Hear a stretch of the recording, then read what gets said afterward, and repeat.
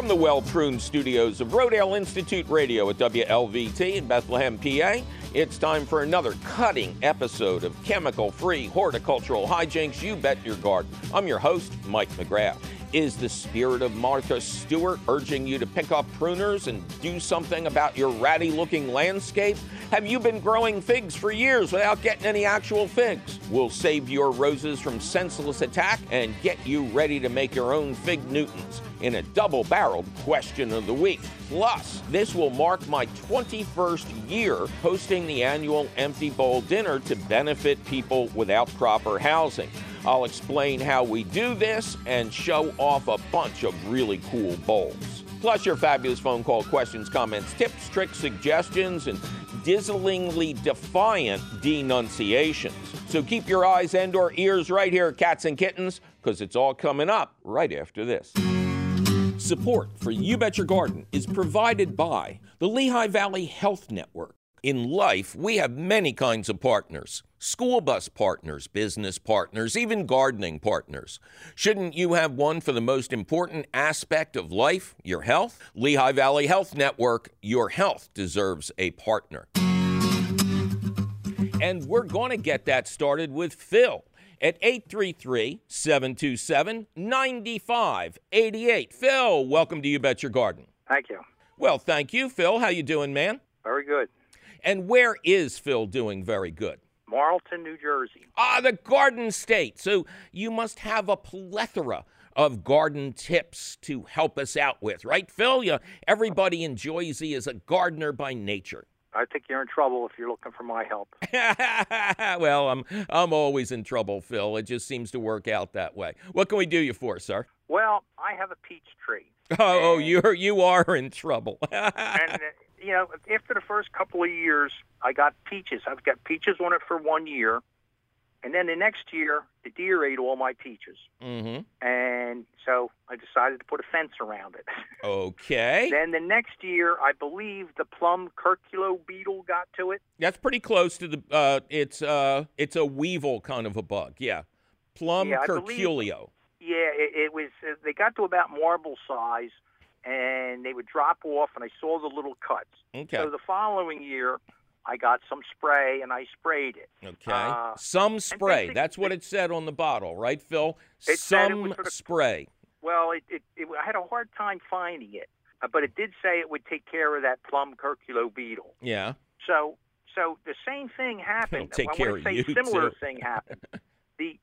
They got about marble size and they fell off, but it didn't have the little cuts in it like the plum curculo beetle does. Right, because no offense, you never tried to investigate how to grow peaches. You just kind of hoped Tinkerbell would come and splash them with fairy dust every morning and you'd make peach cobbler at the end of the year. Peaches and apples are very labor intensive. They are the hardest, really, they're the hardest plants for even commercial growers.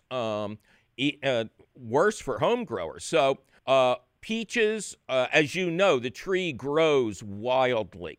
And peaches and apples need to be pruned heavily every late winter, early spring. Just as things I do that religiously every year. Okay, good. And you're taking out branches that are straight up, crossing branches, any damaged wood?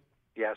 Okay, good. Well, you've got a good start. Then it seems like the only other thing you're doing is you're not thinning the fruits.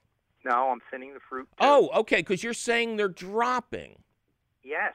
And I mean, I would say I probably had 300 peaches. I probably thinned them out to about 100. Okay, that's, 150 would be better, oddly enough. But no, it sounds like you're on the right track. All right, let's drop back then. How did you plant the tree yourself? Yeah, a neighbor had given it to me. Oh, it's been 5 or 6 years at least now. And was it balled and burlapped or in a pot or bare root? I don't remember. But, I mean, it's been growing for, 5, 6, 7 years now. Have you ever gotten good peaches off of it? Yeah, I did. About the second or third year, I got peaches. And then I got it, the following 2 years. But they were the 2 years the deer got to it. Night before I was going to pick them, and they ate every one. Well, how could deer get up? Did they have climbing gear on them, Phil? Well, the tree's only about 8 feet tall. wall. Yeah, they get up on the back of their feet and they get They are clever. So, okay. Here's what, last year, one of the things that happened is a lot of plants were simply stressed by the environment, by the constant rain that we got. It was a terrible year. And I apologize. You're actually doing a lot better than I thought you would be doing. You're pruning, you're thinning. Are you feeding the tree or is it mulched?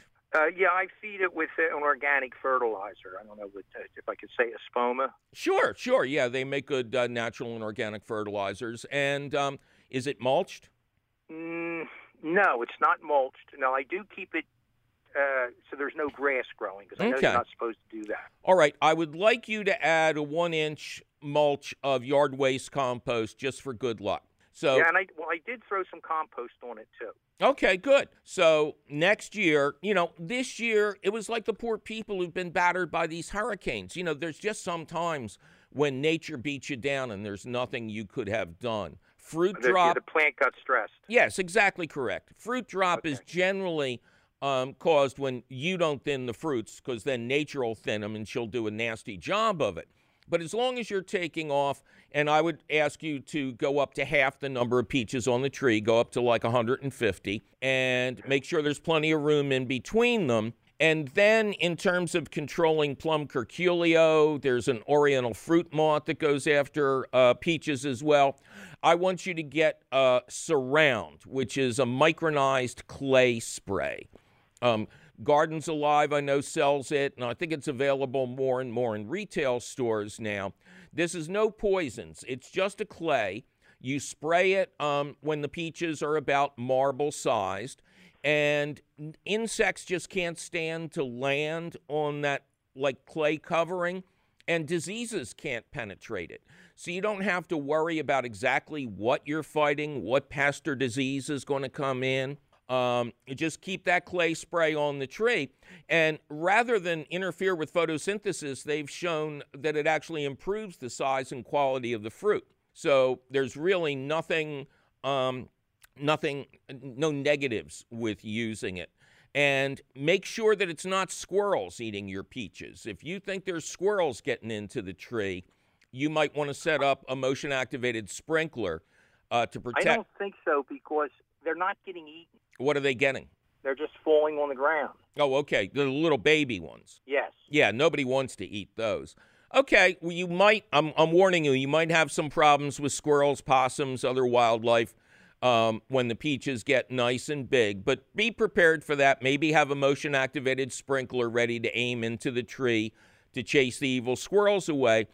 But I think you can rack up this year to just plant stress from too much water because it sounds like you're doing a lot of things correctly. Okay. Thank you very much. All right. Good luck, Phil. Oh, thank you. Take care now. 1-833-727-9588. Kate, welcome to You Bet Your Garden. Thank you. I'm glad to be here. I'm glad to have you here, Kate. Where are you? I am in Whitehall, right a spit up the road. I'm so happy and excited that you're here in the Lehigh Valley. Oh, Whitehall as in the land of giant malls and stores, endless stores. Yes, that's exactly right. But I don't live in that part. My neighbors are a graveyard, so they're very quiet at night, Mike. Yeah, but people are dying to get in, Yeah. All right, Kate, enough foolishness. Okay. What can we do you for? Get down to business here. I have, I guess, a poison oak, poison sumac, the kind that looks like a tree. Okay. And I live in an apartment, and they're growing right close to, the ground where the concrete is. And, I mean, I try, but the roots are just so, they don't want to give up. But I need to get rid of it, and I wonder how could I do that. Okay, so you have a plant with allergenic sap on it, and it's growing in a tree form, not climbing up anything? No, it's like it has a tree root. It doesn't start like that, and it's like I don't know how to explain it. Okay, is it a freestanding tree, or has it attached itself to an object with a tree-like root that's big and hairy and growing up a tree or a building? Yeah. Okay, that's poison ivy. Okay. And is it growing up a tree or is it growing up the side of your building? The side of the building. Okay. And it's coming out of a fairly obvious spot in the ground. What's growing around where it comes out of the ground? Just grass and, a few weeds here and there. Okay. The easiest, and how the heck were you trying to pull this? These things get big and monstrous and dangerous. Well, actually, my neighbor tried to do it for me, and he did it, he cut them down, but I know they're going to come back. Oh, okay, so it is cut down. Yeah. And but the roots are still intact. Right. Did he pull it away from the house, or is the dead vine still going up the house? It's still going. Okay. One thing I want to warn you and everybody else out there is poison ivy has that allergenic sap that can give you a rash even after it's been dead for years. Okay. So just because the plant is no longer alive doesn't mean it can't give you a very bad allergic reaction. That oil can last for years after the plant itself is dead. Okay. But that vine, because it's now deprived of nutrients, the vine is going to brown and wither and, either be pulled away professionally a couple of years from now or, just fall down. Now, the easiest thing to do, I would say, is simply smother the area where the vine came out of the ground. Get down there or have him get down there with, we're being serious now, with like a piece of sheet metal or something like that, and make sure you cover all the areas where the vine was coming out of the ground. Right. And then just shovel mulch over top of the sheet metal and make it look normal. And then keep an eye out, because as my friend Umar, who was on our first show from the Lehigh Valley here, explained, the underground runners need to have a node, a specialized part of the root system to send up a new plant through the earth. So I watched that show. I was hoping to get on that show, but I'm honored that that I was able to watch your show on TV from the Lehigh Valley. Yeah, believe me, the honor is all mine. I love being here. Now, so you're going to cover that over with a big piece of sheet metal. Put mulch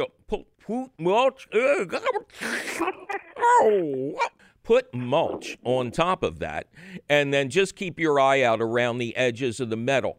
If a new vine comes up out of the ground, it's going to be very slender, very weak. It's going to be starved for light. And then all you do is get a couple of plastic bags, like from the Acme or the Giant supermarket or something like that.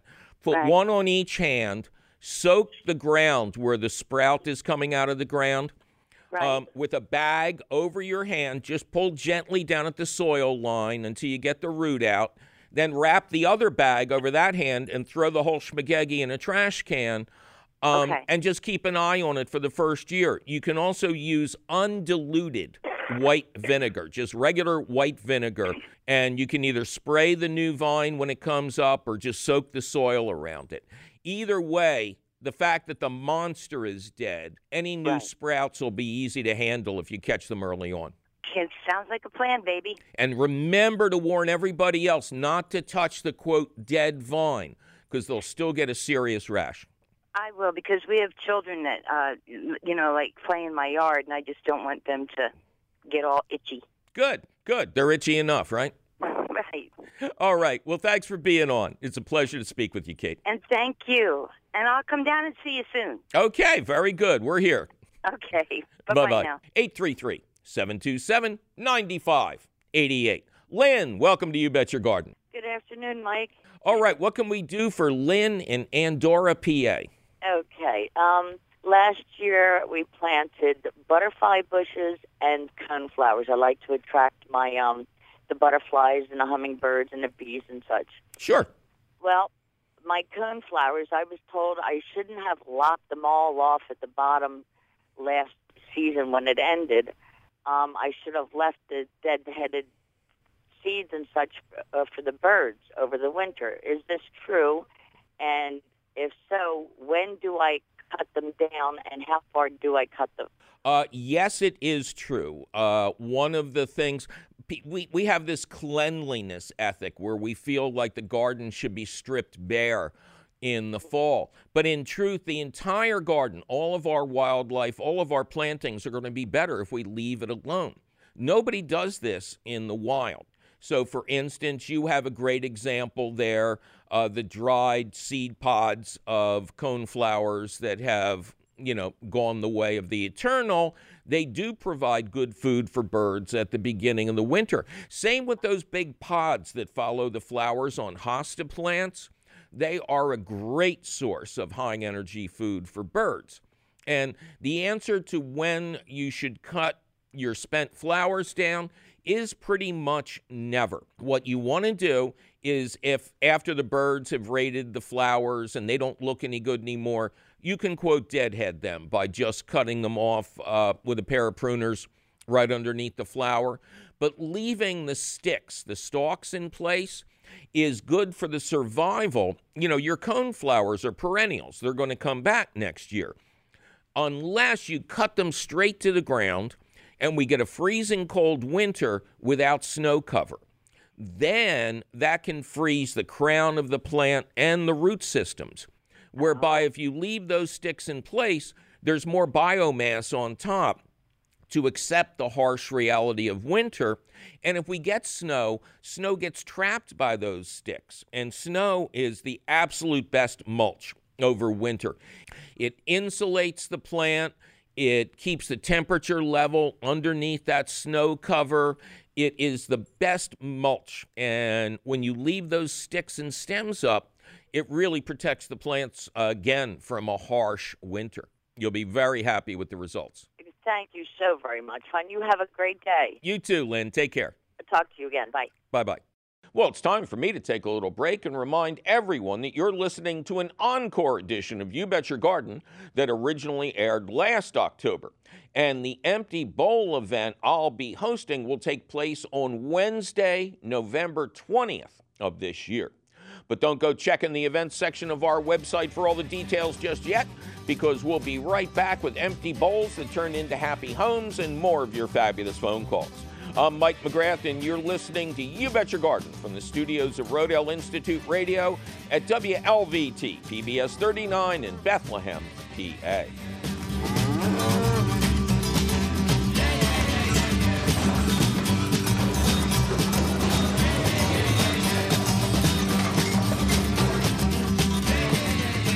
Support for You Bet Your Garden is provided by the Espoma Company, offering a complete selection of natural organic plant foods and potting soils. More information about Espoma and the Espoma Natural Gardening Community can be found at espoma.com. Support for You Bet Your Garden is provided by the Rodale Institute. Since 1947, the Rodale Institute has been growing the organic movement through research, farmer training, and consumer education. Learn more about local events, workshops, and tours at rodaleinstitute.org. The Rodale Institute, because the future is organic. Welcome back to You Bet Your Garden from PBS 39 in beautiful Bethlehem, Pennsylvania. I am your host, Mike McGrath, and we have a very special interview segment for you right now, cats and kittens. This is the 20th anniversary of our public radio show. It is also the 20th anniversary of me hosting a very special annual event held in the Philadelphia area, which is the Empty Bowl dinner. You see in front of us, we have this plethora of beautiful bowls. We'll explain to you why they're here and why I do this every year as we explore what this event is about. It's a very important event. With me is Rachel Falcove, the executive director of the Interfaith Hospitality Network, who have grown this annual event from a very small dinner party into a crazed endeavor where everybody has too much fun. Rachel, welcome back to You Bet Your Garden. Thanks so much, Mike. In our new digs, what do you think? Oh, it looks pretty good on you. Yeah. So, was it the first Empty Bowl dinner when you called and asked if I could talk about it on the air? It sure was. Okay. So 20 years ago, I had been on the air at WHYY maybe a month tops. And you called about this event you were doing in November and asked if I could talk about it on the air. And I said, well, it's not about gardening. I mean, there are soups involved, so if there's vegetable soup, that's something. But all that I can do, how about if I host it? And you said, what would you do? And I said, I don't know. I'll show up and figure it out, kind of like I do every week on this show. And we've been doing it for 20 years now. Let me explain a little bit about how it works, because it's an immersive experience. It's not just a dinner. You come in and you guys see all these beautiful bowls in front of me. Well, imagine a room with literally 20 times this many bowls, all on tables around you, and underneath the tables are more bowls. So when somebody picks out a bowl that they really like, say, this is the bowl that they're going to take home with them. Now, this is a classy one. This was made by a local potter, group of artisans. Some people, however, want a bowl that was made by a school child in the Philadelphia area. And here's the one that I would be taking home. I know there's some glare there, but they made a ducky, and the ducky is in the middle of the bowl. I just think this is absolutely glorious. Yeah. And I disappear at the dinner over and over again because I've got my favorite bowl, but I know every hour they'll change over. So I'm always going back in and try to trade up my bowls. So the hardest part of this whole thing is you have to choose your bowl. And then you go into a gigantic room where there's tables set up, and local restaurants have provided hot soups, their best soups. And don't worry, you don't have to drown the ducky or wonder exactly what the school child made this bowl out of. But there are disposable bowls all around. And we have tremendous volunteers. Where do the kids come from who volunteer at this event? Oh, the kids come from area campuses and high schools and even some junior highs. All of the bowls are made by children in 15, 20 different schools from around the area. And then you've got professionals, again, who are making, this is my second favorite bowl. This is my favorite professionally made bowl. I mean, I would buy this in a gift shop, wouldn't you? It's absolutely gorgeous. But again, the bowls are all over the place in terms of their size, shape, usability. I use my X bowls as change things in the house or candy dishes. So when you get your soup, you get a disposable bowl that theoretically you'll use all night and then leave behind.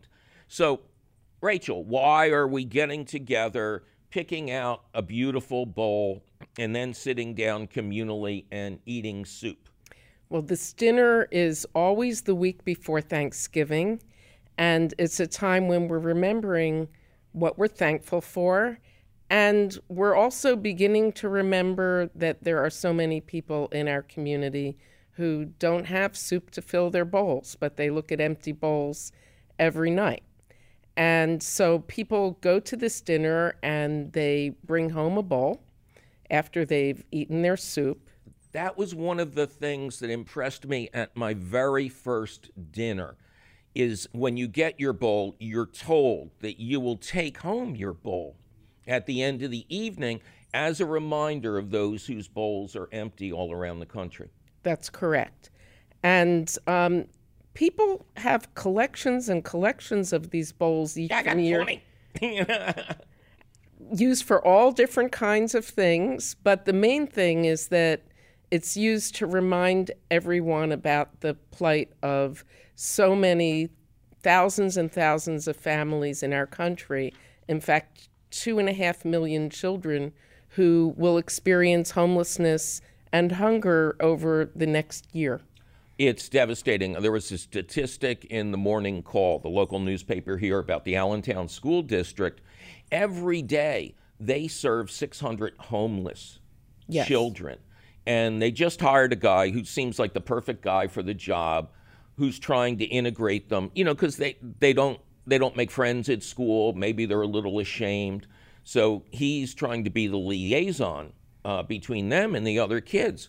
And just matter-of-factly, he said, I have to remember every morning when I come in that there's 600 kids in the school district who just survived another night of potential horror. And we have to make this the most welcoming place for them. And then it said, in a bad year, it's 1,000 homeless kids throughout the school district. And I know you and I talked about in the past the gravity of the situation, and it's overwhelming. Well, we can't save 600 kids. We can't save 1,000 kids.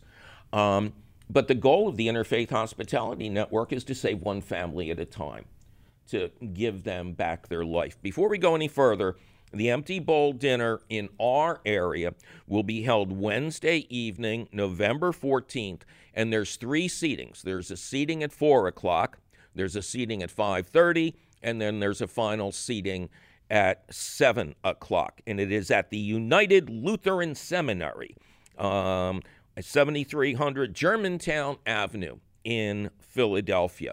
We'll have all that information up on our website. Hopefully there's a crawl going underneath us right now telling people that information. But I guarantee you'll have a great time just by getting the bowl, eating the soup. But as a special added attraction, I show up every year and offer to answer any gardening questions that our guests have.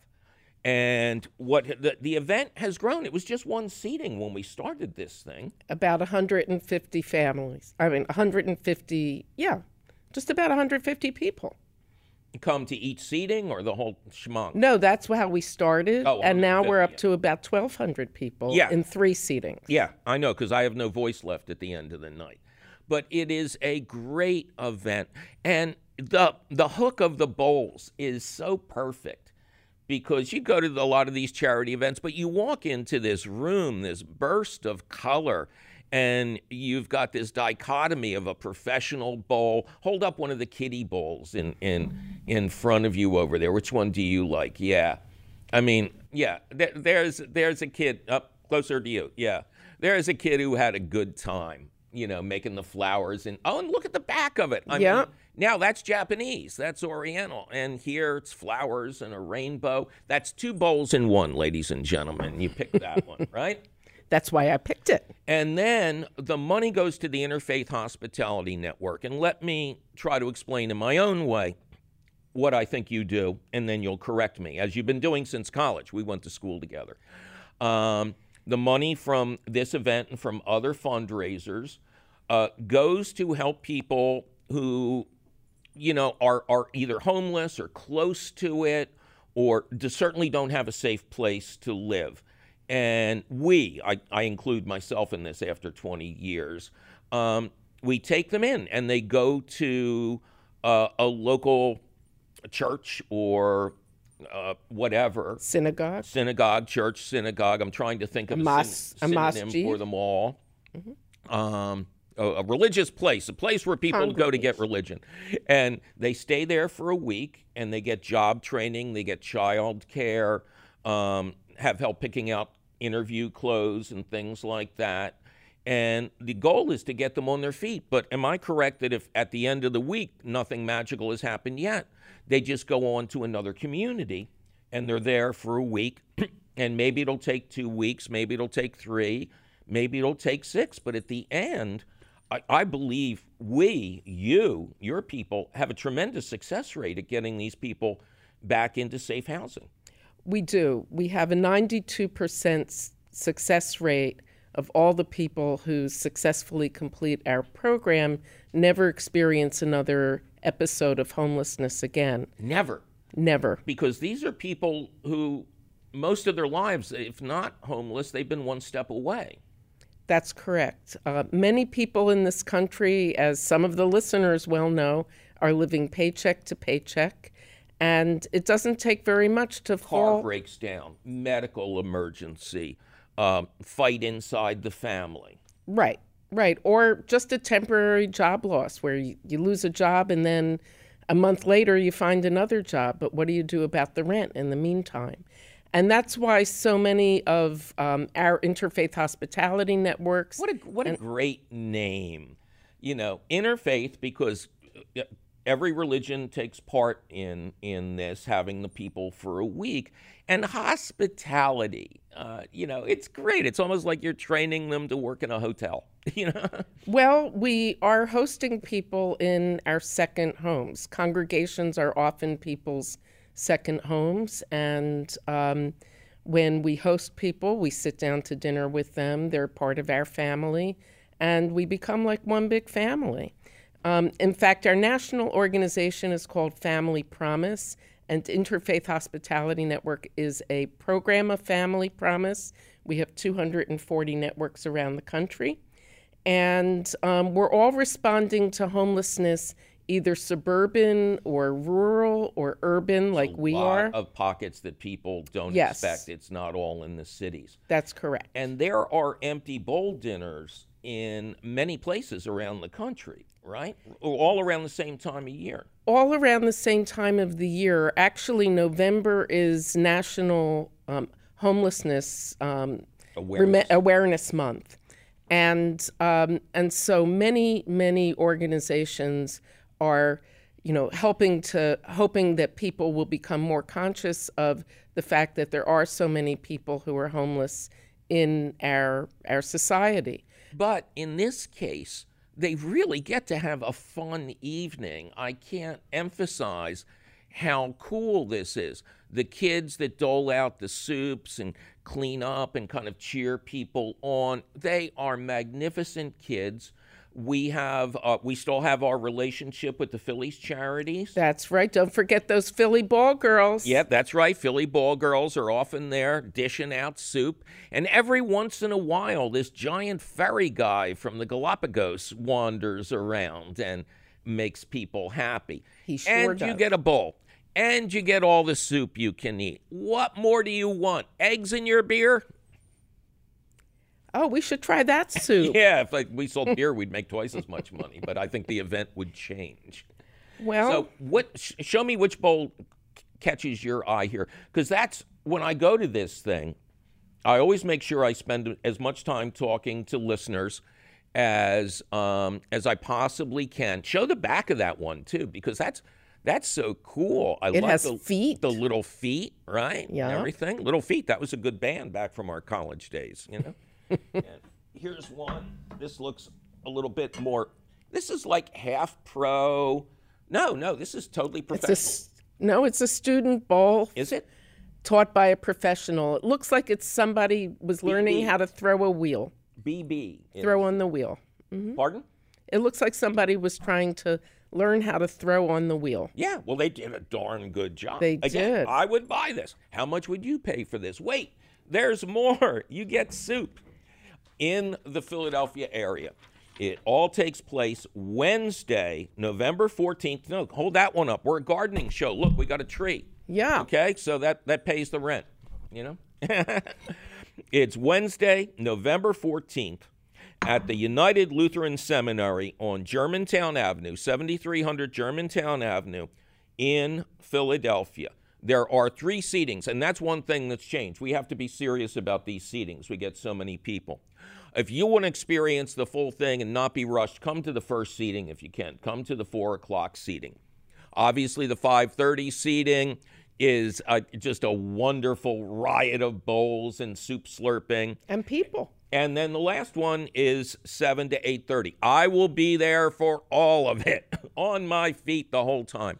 We have jazz music. We have live music. We're giving away cars. We give, we don't have time to go into all that. But one thing that has evolved over the years is a homeless family or a family previously homeless, they get entered into a raffle if they do real good. And they get a car. They get a car that was in an accident and got reconditioned back to perfect shape. And be there to see the look on that person's face, because in so many cases, that car is your lifeline. It's your future. It's your survival. Right. So, Rachel, thank you for doing this. Thank you so much, Mike, for having me. Thank you for being had. Thank you for putting on the event every year. Thank you for having me. Once again, in the Philadelphia area, it's Wednesday, November 14th. Be there for 4 o'clock, 5:30, or 7 o'clock. It's at the United Lutheran Seminary on Germantown Avenue in Philadelphia. Much more information at our website, youbetyourgarden.org. Rachel Falco, thank you again. Thank you. Well, it's time for me to take a little break and remind everyone that you're listening to an encore edition of You Bet Your Garden that originally aired last October. And the Empty Bowl event I'll be hosting will take place on Wednesday, November 20th of this year. But don't go looking for all the details at the events section of our website just yet, because we'll be right back with unpruned roses, fig trees that are not dead, and more of your undead phone calls. I'm Mike McGrath, and you're listening to You Bet Your Garden from the studios of Rodale Institute Radio at WLVT PBS 39 in Bethlehem, Pennsylvania.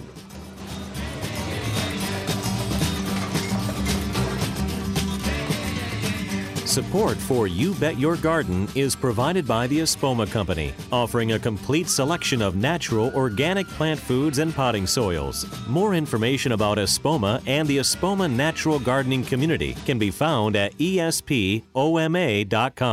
Welcome back to another thrilling episode of You Bet Your Garden from PBS 39 in beautiful Bethlehem, Pennsylvania. I'm your host, Mike McGrath, and we're in the stretch now, cats and kittens. In just a little bit, we will get to the question of the week, an Ernie Banks special. We're going to play two. It's so nice outside. We're going to talk about why you shouldn't prune your roses now and what you should do to get figs from that fig tree next season. Until then, a couple more of your fascinating phone calls. 833-727-9588. Tavia, welcome to You Bet Your Garden. Hello. Hello, Tavia. How you doing? Good. How are you? I am just ducky. Thank you so much for asking. What can we do? Oh, where are you from? I'm from Slayton, Pennsylvania. Okay.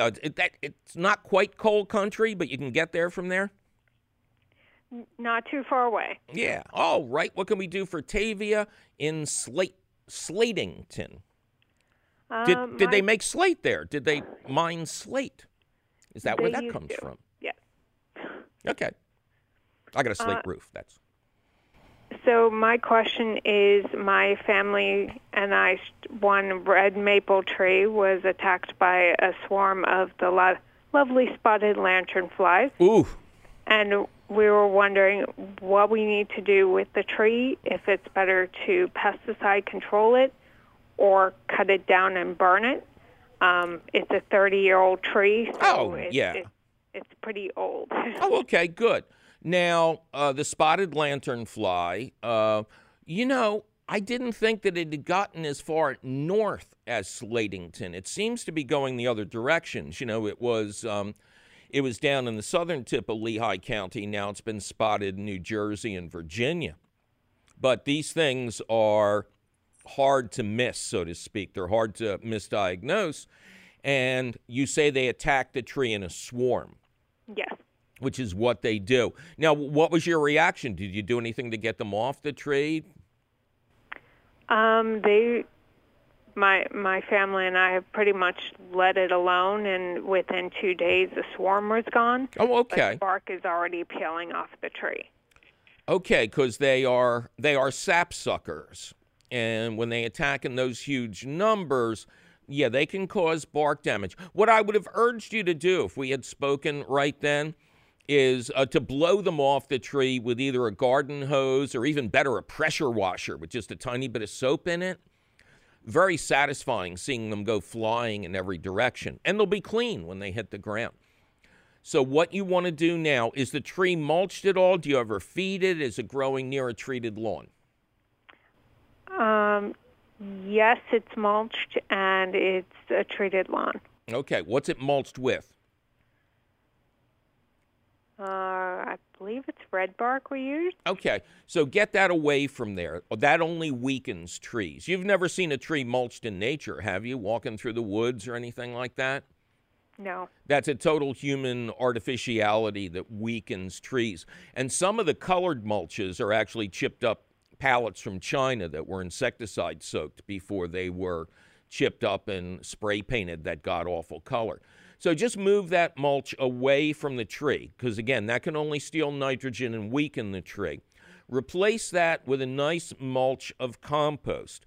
But the most important thing is you want to really look around that area for their egg cases. Have you done any online research to see what the egg cases, excuse me, what the egg sacs they lay look like? Yes. Okay, so you know they kind of look like mud splatters. Have you found any? I have not found any. Okay. Keep an eye out. If you do find any, the advice is just drop it into a jar with some alcohol or hand sanitizer inside. And then keep an eye out early in the spring. The larval form, the so-called nymphs of the spotted lanternfly, they are really cool looking, but they look nothing like the adults. Did you see any of them? They're kind of squarish plant hoppers that are black with white stars covering their body. No other color. It's actually really striking. Did you see any of those before the attack? I have not. Okay, so next season, you want to keep an eye out. Once you see those, it means the lanternflies are coming next. And again, one of the best defenses is don't let them get started.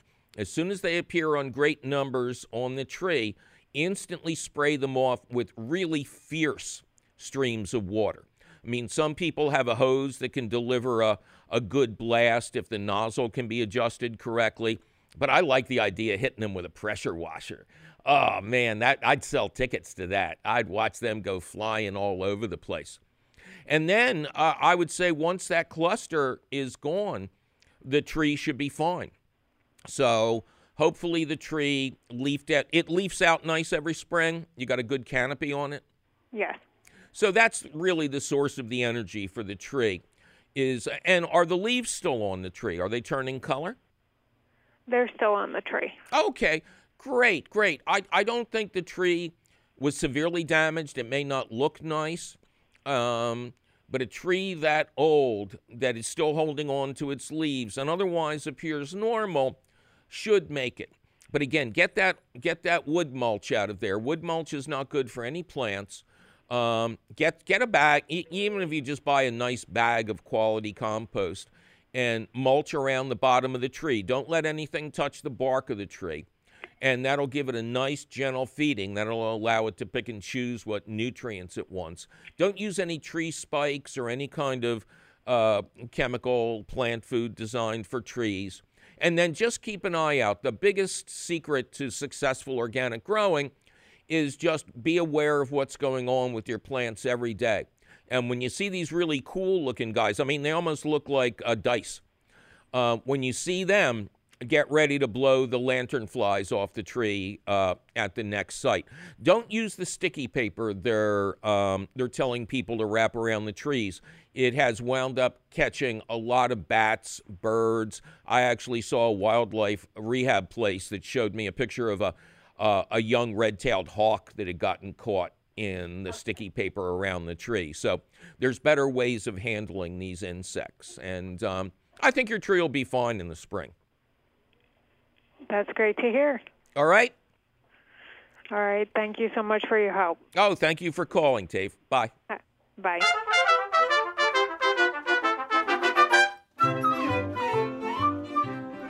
And as promised, it is now time for the question of the week, which I'm reading from a sheet of paper because they're too cheap to get me a teleprompter. Anyway, we're calling the question of the week, can I please prune my roses now? And how can I get ripe figs? Yes, it's a double-barreled question of the week. Both questions from Lynn in Rockville, Maryland, who writes, my roses have gotten really big, gangly, and tall. And big. Is this a good time to prune them? No, it is not, Lynn. In fact, it is pretty close to the worst time. Pruning stimulates new growth. Pruning in the fall stimulates that growth just as the plants are trying to go dormant, when they would naturally send their energy down into their root systems in advance of winter. Pruning disrupts this natural move to dormancy and can greatly stress the plants in question, as they get pulled in two directions at once. One direction by nature and the other direction by your shears of death. Even worse, pruning next month, when nighttime temperatures will be much lower And the lush new growth your pruning stimulates could freeze solid on the next night in the low 30s. I know. You're looking at your raggedy fall landscape, and your inner Martha Stewart is greatly tempting you to lock, load, and go out there and do something completely counter to the life cycle of the plants so that you can make things look nice for the people walking by who honestly don't care. Resist this temptation. The best time to prune roses and other summer bloomers is in the spring, about 2 weeks after new growth appears. Prune off all the bad-looking parts. Remove any old mulch. Remove your old lunch.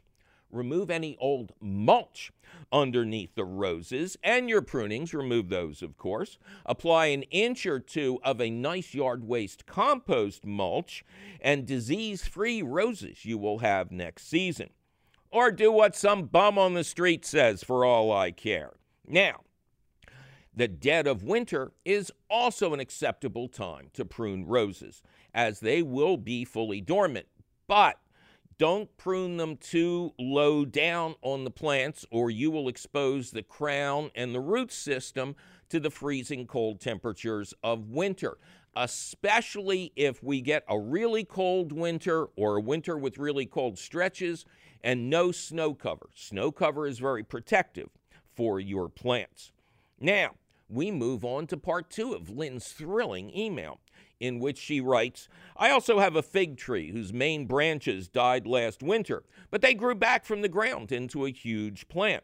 As frost approaches, there are numerous small green figs on the tree that appeared late in the season, and I'm pretty sure they're not going to have time to ripen up.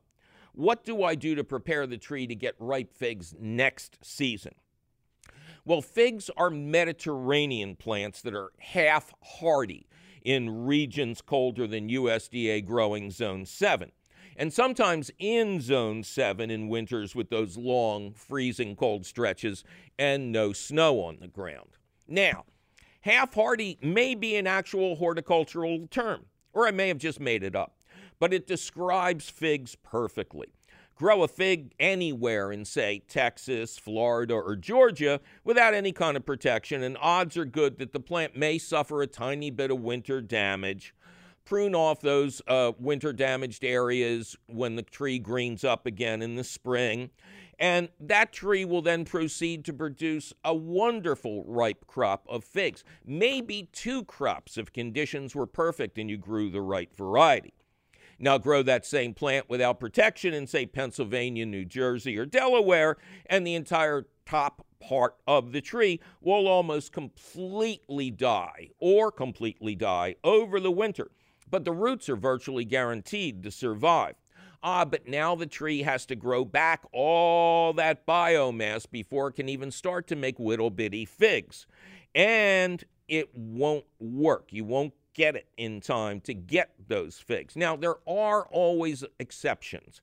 The top growth of a tree that's naturally protected by structures like the sides of a home or garden walls may not lose nearly as much biomass over winter, especially if it's planted in a high spot in the landscape that drains well. I lost my place. A fig that's in Center City, Philly, or downtown D.C. will always fare better than the same tree in the suburbs, and it's close to the shops. Now, if you're in a half-hardy area, it is always wise to position a new fig in a protected corner and or the highest ground available. Avoid poor draining soil completely. It is also wise to offer some level of protection. The simplest way to do this is to pound stakes into the ground around the tree and wrap burlap around the stakes, not the tree, because then the burlap would freeze solid, get wet, pull the tree down to the ground. Nobody likes it anymore. It's awful. The wonderfully obsessive side of this hobby is to frame up an actual house-like structure around the tree and cover that with burlap or some other breathable material. No tarps, no plastic. They retain too much heat on a sunny day, and they can cook the tree. Either way, remove your wrappings when the landscape wakes up in the spring, prune away any dead stuff, And I bet you'll have to look up recipes for fig Newtons.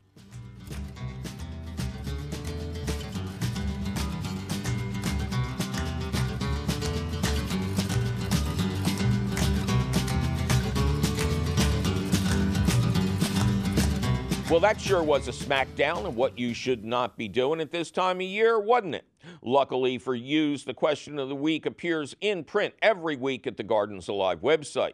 To read it over at your leisure or your leisure, just click the link for the question of the week at our website, which is still and will forever be youbetyourgarden.org. Gardens Alive supports the You Bet Your Garden question of the week, and you will always find the latest question of the week at the Gardens Alive website. Yikes, my producer is threatening to prune my pansies if I don't get out of this studio. We must be out of time. But you can call us anytime at 833-727-9588 or send us your email, your tired, your poor, your wretched refuse teeming towards our garden shore at ybyg@wlvt.org. Please include your location. Please, please, please.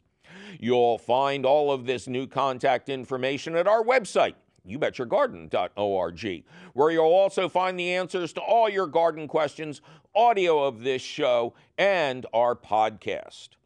You Bet Your Garden is a half-hour public television show, an hour-long public radio show, and podcast, all produced and delivered to you weekly by Rodale Institute Radio in association with WLVT PBS 39 in Bethlehem, PA. Our show is distributed by PRX, the Public Radio Exchange. You Bet Your Garden was created by Mike McGrath. Mike McGrath was created by Stan Lee and Steve Ditko. Ken Queter plays our theme song. Our Chief Content Officer is Yoni Greenbaum. Our Princess of Production is Tavia Minnick. Our engineer is cheerful Charlie Sarah. Our social media director is Amanda Norfleet. Check out her fine work and stay current with what's happening with the show every day at the You Bet Your Garden Facebook page. Our website wonder is Anastasia Weckerly. Our audio editor is Jazzy Jonas Bowen. Our video editor is Judicious Jake Boyer. Carlin is running the camera. Maybe the camera's running Carlin. One way or the other, that's her behind there. Zach the Tack Wisniewski is in the house. Our harassed and harried director is Javier Diaz. Running late for a meeting is our Time Challenge CEO, not our executive producer, Tim Fallon.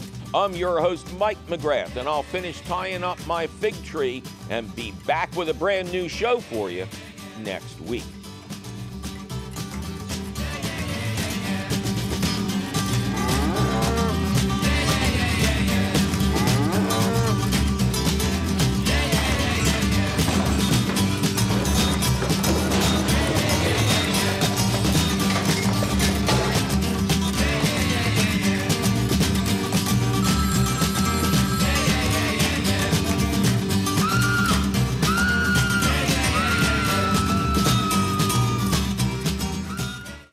This is the ticket. Oh, it is it? Beautiful night. I got my best girl with me. Although, you know what could make it even better? Let me guess. Some mint chocolate chip. Bingo. You always get a little sappy when that sweet tooth kicks in. Partners since the beginning. Throughout life, you have many different partners. Shouldn't you have one for the most important aspect of life? Your health. Lehigh Valley Health Network. Your health deserves a partner. Learn more at lvhn.org. Are you among the many moving into a new house and planning your new landscape? I'm Mike McGrath, and on the next You Bet Your Garden, I'll deliver more do's than don'ts as I discuss how to have that new landscape without sacrificing your sanity. Plus your fabulous phone calls.